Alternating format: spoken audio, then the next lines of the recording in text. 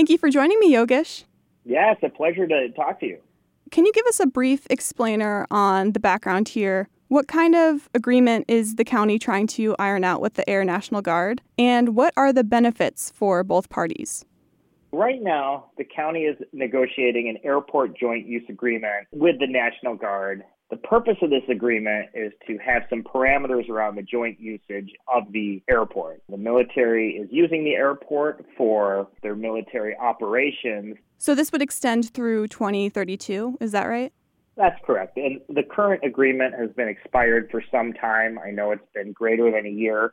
So there's just been an informal agreement with the Air Force right now, and they are looking to make that a formal agreement through the county signing a new airport joint use agreement.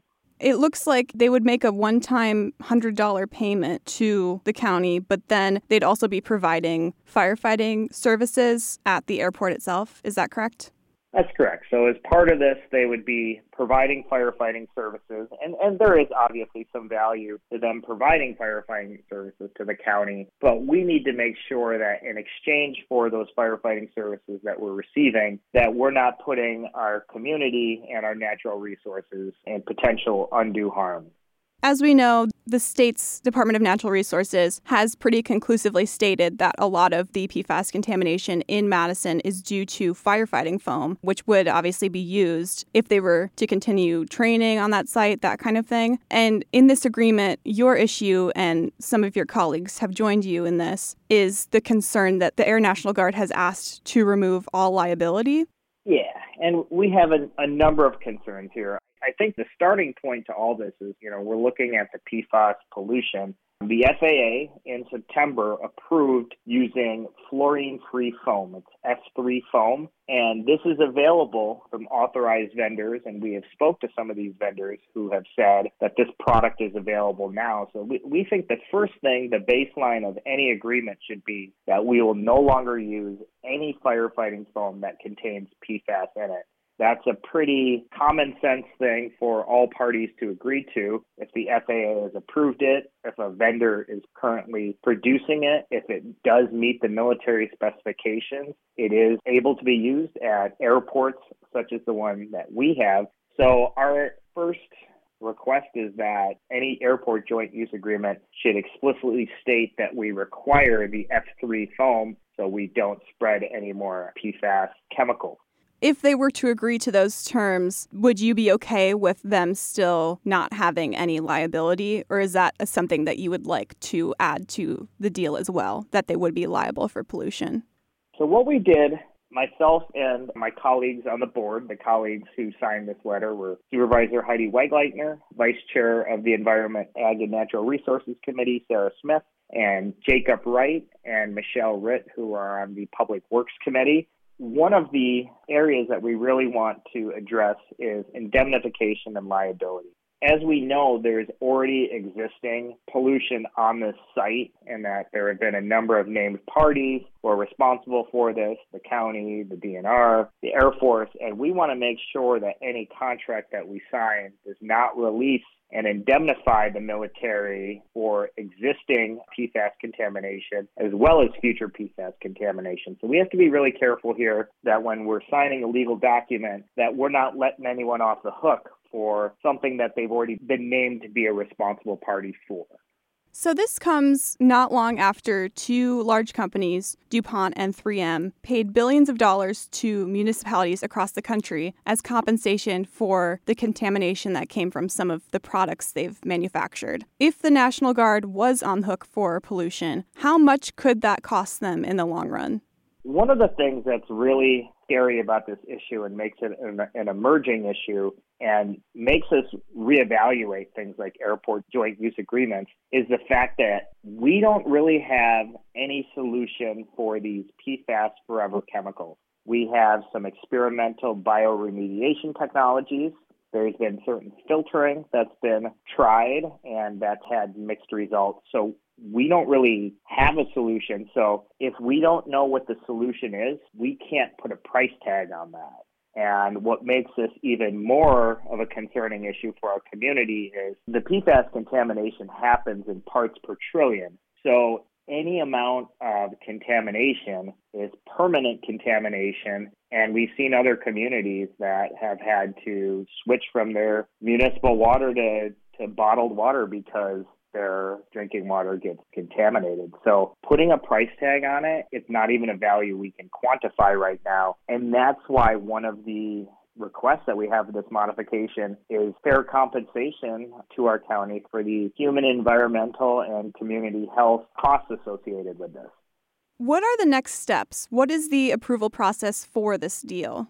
Right now, what we did is we drafted a letter, and the letter went to the airport director, Kim Jones, the county lobbyist, Carrie Springer, our corporation counsel's office, Carlos Pabellon, and assistant corporation counsel, Amy Tutwiler. And we're seeking additional modifications to this contract, and we are also seeking additional information. As part of this letter, we also had an open records request where we wanted to see what the existing airport joint use agreement negotiations were so we can see had any of these issues been addressed. Has there been any attempt to, for example, require F3 PFAS-free foam as part of the agreement? So we want to find out what's happened in that regard. We also want to look at the termination clauses in this as well. If Dane County was to terminate this agreement, we're allowed to do that with 90 days notice, but we would be paying punitive damages. That's written into the contract. If the Air Force was to terminate the agreement, they would not have any punitive damages. And there could be a situation where the airport terminates the agreement, and then we have to find our own firefighting services, and we would have to find those within 90 days. Right now, there's a lot of questions that need to be answered. The next committee that will consider this will be the Personnel and Finance Committee. They are meeting on December 18th. We've asked for a response to this letter that we have out there by December 15th. If we haven't gotten the answers that we're seeking, or if these negotiations with the Air Force would be ongoing, our request would be to have everything in this letter addressed before it's voted on by the Personnel and Finance Committee and before it gets forwarded to the entire county board for a vote.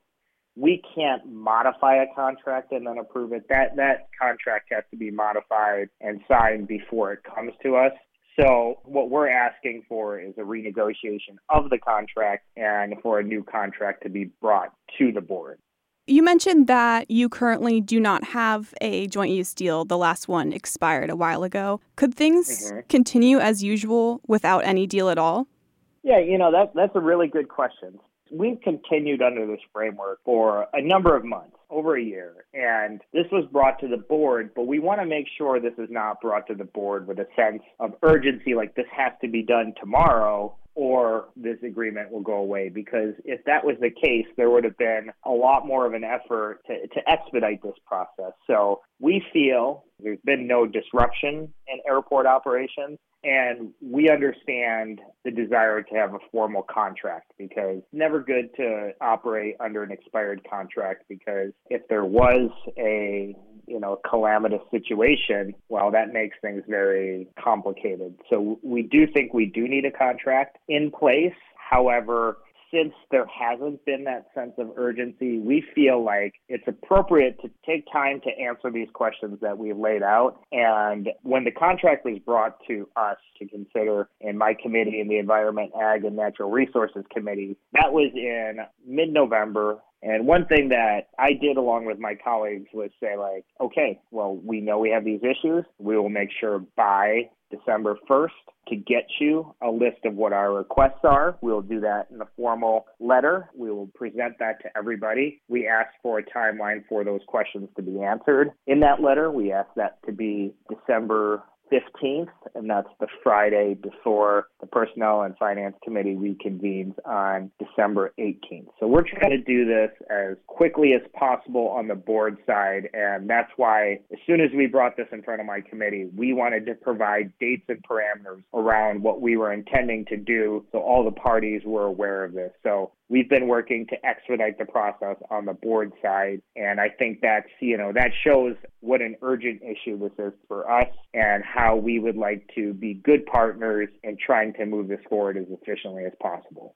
So I believe that covers all of my questions, but is there anything else you'd like to share with our listeners?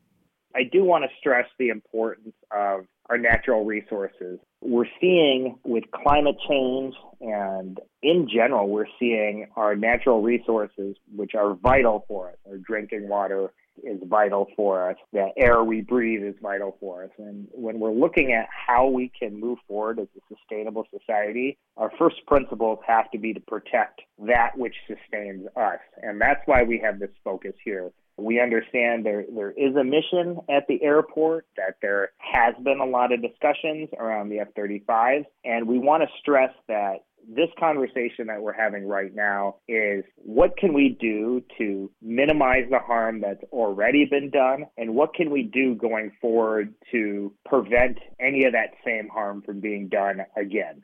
Thank you again for agreeing to speak with me, Yogesh. Yeah, for sure. Thanks so much.